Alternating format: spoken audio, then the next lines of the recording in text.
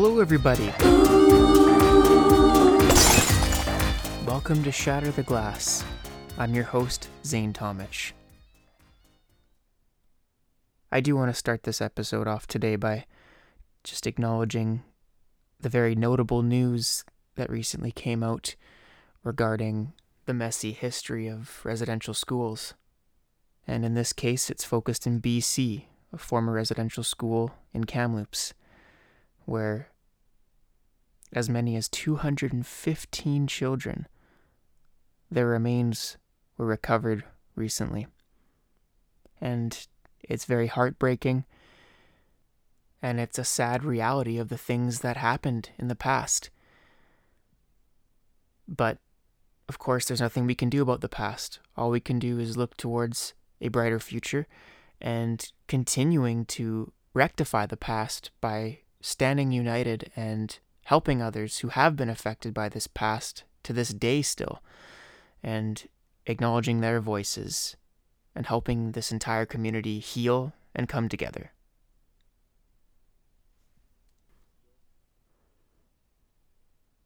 And let's not lose sight of the fact that news like this should certainly not divide us. This needs to bring us together. We can all condemn evil together with love, but we can't have this serve as a means for more division. We all have to come together in some light and just condemn evil in general. Residential schools were terrible. It was a bad idea. And people got hurt, and to this day, some are still suffering from those effects. And of course, what must be the focal point is what was wrong is pointed out. Mourning those who are not with us today because of those atrocities, and helping the process of healing and coming together as one united front. And I've been seeing a lot of lowered flags across town in the last couple of days in honor of the 215 children. So that's good to see for sure. People care. So let's switch gears a little bit here. I was itching to talk about this incident in particular. We're talking about Mark Scheifele's hit in the Winnipeg and Montreal series. We saw in Game 1 a monstrous hit on Jake Evans of the Montreal Canadiens by Mark Scheifele of the Winnipeg Jets. And there is a lot of controversy surrounding the hit. And today I just want to give my opinion of how I feel about Scheifele's hit. Let me make one thing clear first. What I don't like to see is a select few fans going online and personally attacking somebody for whatever reason. I've been hearing that Scheifele's been getting personal attacks, not just directed towards him, but his family as well. And we can connect this to the Ethan Bear thing with the Edmonton Oilers, when he received major backlash and personal attacks online from fans regarding his gaffe in the Winnipeg Oilers series. And unfortunately with that situation, race was dragged into it, which, again, totally uncalled for. But that's what bothers me. If you're at a point as a fan where that stuff bothers you to the point that you have to go out of your way and message a player or some type of public figure and wish death on them or be racist or hateful towards them, that's just really uncalled for. And you should really re-examine your purpose of watching a hockey game. You got bad eggs in every facet of society. That's just what you have.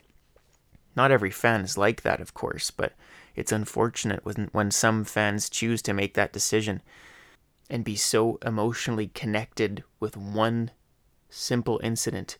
And everybody's human here. Nobody is perfect. We all make mistakes. And nobody has a right to be hateful towards the other. For any good reason. None. There's just no place in society for that. Period. Whether it's towards Ethan Bear, Mark Scheifele, or anybody. Just as Jackie Moon says, ELE, everybody love everybody. Now let's get into the thick of it for the Scheifele hit. This show's called Shatter the Glass. And from time to time, it is our duty to have a hot take. And here's what I'm about to present to you. I personally don't have a problem with that Mark Scheifele hit. I think what it was a powerful, thundering hit that had a bad result that you don't want to see. Let's make one thing clear here. It's incredibly unfortunate that Jake Evans got hurt on that play. You never want to see that, ever. And I hope he's okay. But think about it here. If you know hockey, you know that any area, any vicinity around the blue paint that is the net, that's the danger zone. And if I'm Jake Evans, and I'm making the wraparound attempt, I'm going to assume coming around the other side, someone's going to be waiting there, especially when it's a play where everybody's back checking. Someone's going to be back to put me in my place one way or the other. Perspective is everything too. If you're watching a replay in slow motion 1,000 times, you're going to easily point out the flaws of it. And almost forget just how fast that play was actually going. And I don't think it's fair to say that, he was going to score anyways, and his hit wasn't contributing to a goal being stopped. Scheifele was just finishing his check, plain and simple, and it's unfortunate that it resulted in a pretty serious injury, but that's hockey sometimes. There's not much you can do about it. Was the hit necessary? Maybe not. Maybe it wasn't as necessary, of course. But what else is he supposed to do on that play, especially when you're in the intense heat of the moment and you only have 2 seconds to make a decision? And by that point, when Evans was coming around the other side to wrap it around, Scheifele was fully committed. He was right into the hit. You can't just stop that. How could Scheifele know this skating down the ice? Scheifele's mind cannot be made up about this hit until he's at least in front of the net and Evans is springing around the other side. And what we really don't understand sometimes is just how fast the game really is. It's night and day when you're watching in the stands or TV compared to actually being on the ice playing. The speed is completely different. And in light of all that speed, you can also take into account Jake Evans being in a vulnerable position. But if you're in a vulnerable position, you definitely shouldn't have your head down. Think of The Last Dance, the Michael Jordan documentary.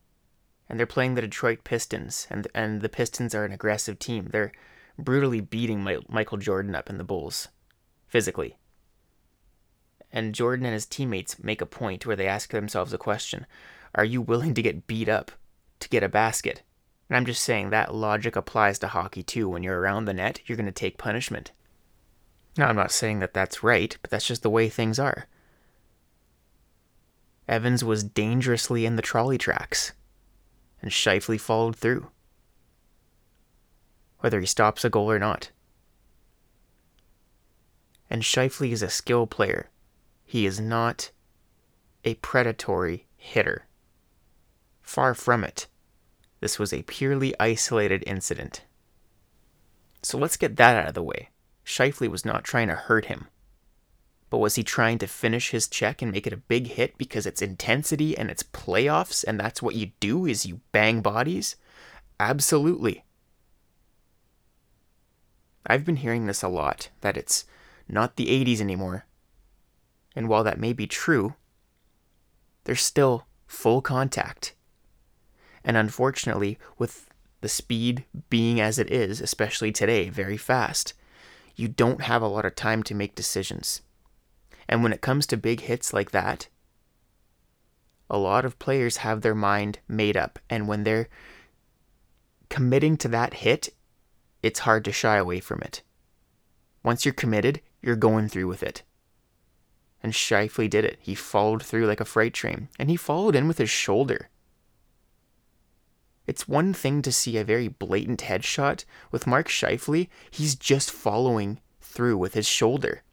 If he had his elbow up or he had a really high hit that in that sense, and it looked like a high hit, but it wasn't blatant to the head. It just kind of worked out that way from that angle because of such an awkward position both players were in on the side of the net there. But I ask you this, some people who are just so outraged by hits and are offended by hitting, what is acceptable to you then? Seriously.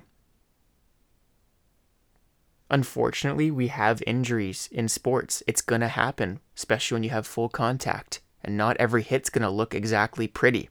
But does it mean it was blatant and malicious? No. Especially if it's a player like Mark Scheifele. We got to cool it a little bit here and calm down. It's a sport. It's a game. If you don't like the ref stuff, go watch curling. It's playoffs. It's intense. Players want to win. Stuff is going to happen in the heat of the moment that you don't really have time to think about all the time. I will commend Nick Ehlers, though, for trying to keep the scrum away from Jake Evans, who was face down on the ice, motionless. I will absolutely give credit to Ehlers for doing that. And this isn't about saying who's at fault, because nobody really is. It was just one of those situations that materialized into what it was and had a bad outcome. And I think the fact that there was a serious injury on the play turns this hit into a hell of a lot worse of a situation. It's an unfortunate result, which we did not want to see happen. The injury. But I think if Jake Evans is not injured on that play, and he gets up and he's a little shook, but he's not severely hurt, I don't think we're having this conversation to this length. And I will say, the NHL handing out a 4-game suspension is a bit excessive. If you really had to make a suspension, I would have went maximum 1 game. Sit out 1 game mark. But not 4. I think that's a bit excessive for the type of player that Scheifele is and his track record, which is hardly anything. I understand the outrage, though, especially if you're a Canadiens fan. I'd be pissed off, too, if I saw my player get hurt or get hit really hard like that. But I think personally it was a hockey play. Scheifele finished his check. There was no malicious intent there. He just followed through with his shoulder. And I argue, people are saying that a poke check was more necessary, or there was going to be a certain goal happening anyways. But I counter you this. Would a poke check really work in that situation? I don't think so. Because he's got 2 options there. He can either poke in front of him, which if he poked like directly ahead, he would have pushed the puck past the goal line himself. If he would have swiped at it, like you can do on NHL 21, can dive and swipe. But even then, the puck could either go directly to the side into the boards, or you could still contribute to pushing it into the net. So really, a poke check might have been fruitless in that play. Scheifele could have scored on himself. So when you think in that situation with Jake Evans, and from what I learned playing hockey, you always separate the man from the puck. That's the proper defensive way. You don't ever puck watch. Ever. You always take the body. Would that have stopped Evans' goal? Probably not. But that was Scheifele's point of view, probably. It's a bad outcome, but I really hope that Evans is okay. Anyways, that's my opinion. Case closed. I was talking to my mentor on the phone the other night, for about 2 hours. And I actually, he's usually the one giving me advice because he's so wise and experienced, and I really value everything he has to tell me. But I threw him a pearl the other day, I have to admit. And I basically told him that life is like a business of moving parts. There's so many avenues to yourself, to your identity, to who you are, and what your life entails. I speak for myself when I say this. I think we all have some form of chaos scattered throughout our lives. And that's not a bad thing. That's just human nature. It is what it is. We all struggle to achieve balance. It's a constant fight to have that medium of what works for us and to make things easier, essentially. But are we ever truly across the board just 100% with everything? I don't think so. If we were, we'd be perfect, and nobody's perfect. And surely a business is not perfect. But that's why you have to treat your life as if it's a business. Make sure all your areas are constantly in check. Make sure that each area is performing the way it should be. Allow yourself to enjoy some time off. Conduct those yearly reviews. Find out areas you need to improve upon, areas that are your strengths. You got to put in the time and effort to make the business of your life function and run efficiently. And you look at every job experience, every experience in general. You look at that as a portfolio to add to your business of life. Add that experience to help shape your identity and your slogan, your punchline. Because that, my friends, is what is going to allow you to stand out amongst yourself. Forget about people looking at you. This is all about you and yourself and your duty to yourself. We all have a business to operate. And we don't have to sit there and compare numbers. We just need to focus on our own selves to achieve those goals.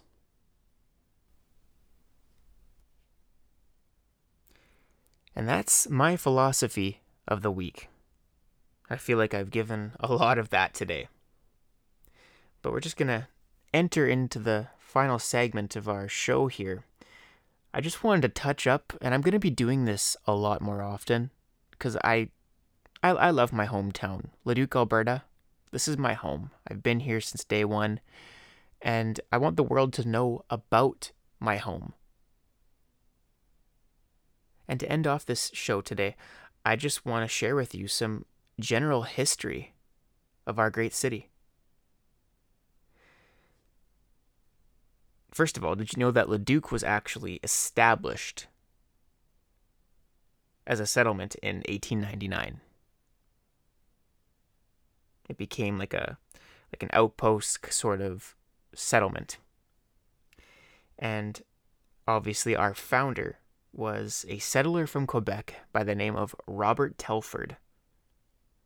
And basically, he chose this piece of land right next to a very beautiful looking lake in what we now know today as Telford Lake. And that was in 1889. So this was a good 10 years before Leduc was actually established, when Telford actually came here and discovered this place. And Robert Telford was an interesting person. He had a pretty solid resume under his belt when he became a full-blown pioneer. He was once an officer for the Northwest Mounted Police, and he eventually became Leduc's first postmaster and general merchant and the Justice of the Peace. and eventually he became the mayor of this town and was also a member of the Legislative Assembly. So our founder was definitely a jack of all trades and a very accomplished and driven individual for the community. The establishment of the Calgary and Edmonton Railway is what really brought the first wave of people into this area, and that happened in June of 1891. Now, this next fact I'm going to tell you, it's something I actually didn't even know myself. So that's the beauty of research, is you learn new things that you didn't know, even if it's in your own backyard. So basically, from what I read on how the city of Leduc got its name, it said that settler McKinley set up a telegraph office and a name for the station that was needed. So how their process for that worked was, okay, so the first person to walk into our office, what their name is, that's what the name of our station is going to be called. So they waited, and sure enough, a priest by the name of Father Leduc, who was at the time a well-regarded, well-known priest of the area since 1867, and he walks through the door, and boom, they got the name of their station, Leduc. And basically 5 years later, the Lieutenant Governor Dewdney of Northwest Territories was handed a special list by Father Lacombe. And at that moment, they were debating to rename Telford Place. And that was during the time when the railroad terminal was being established. And of course, on that list was Father Leduc, who was still there and was named on that station, on that list, after all these years. So basically, the conclusion of this story is that they just decided that there was no reason to not use that name, Leduc.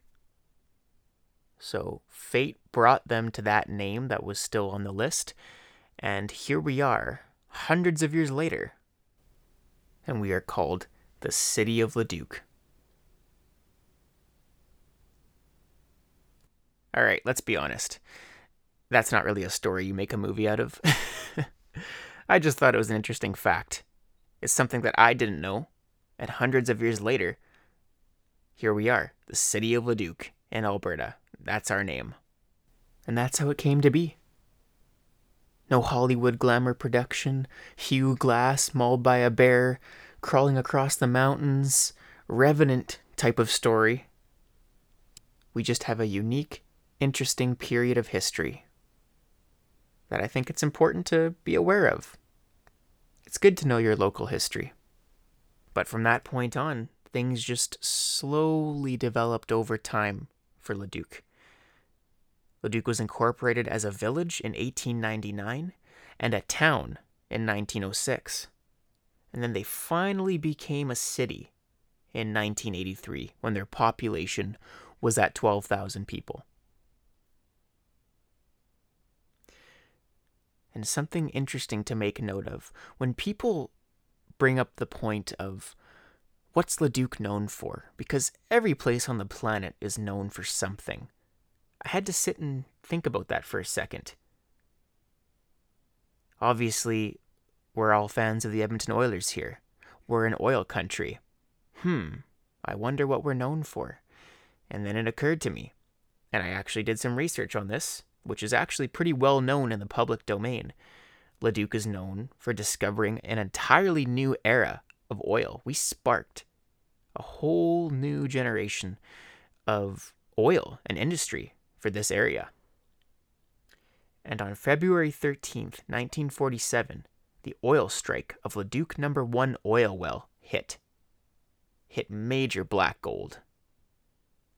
And that's where we're going to end things off today. That's what I wanted to save for next episode. We're going to dig deep into the history of Leduc No. 1 oil well and the oil strike of 1947.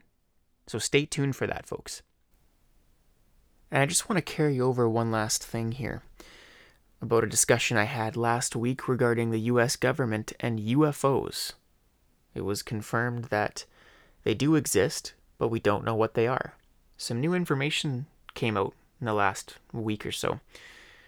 I read an article from BBC News, and it was talking about how the US military UFO report, which I referred to last week, does not confirm or rule out alien activity, as per BBC's headline here. Now that's interesting. So basically this report involved the reviewing of at least 120 incidents. And one thing that has been concluded in this report thus far is that US technology was not involved in most of these cases presented. And a declassified version of this report that's being shared is supposed to be handed out to lawmakers in June at some point. Obviously, the objective here was for the Department of Defense to figure out what UFOs are and if they pose a threat to national security.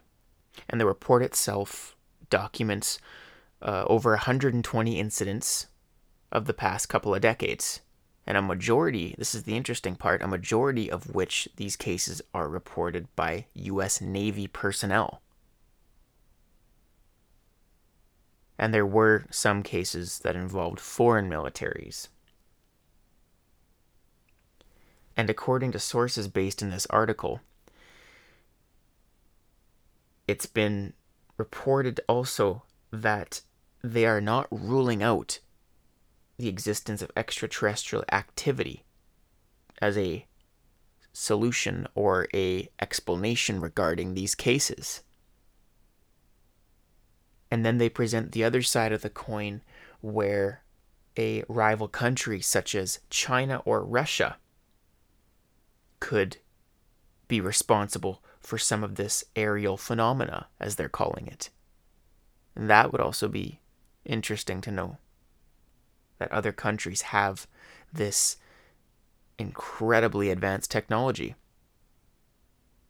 but that they're also violating the limits of airspace. And that is a huge national security issue. You're violating rules. But anyways, I don't want to get too deep into this conversation today.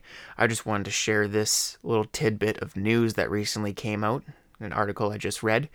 We will continue to follow this story more, especially as these details of the report sees the light of day. So stay tuned for more information regarding this story.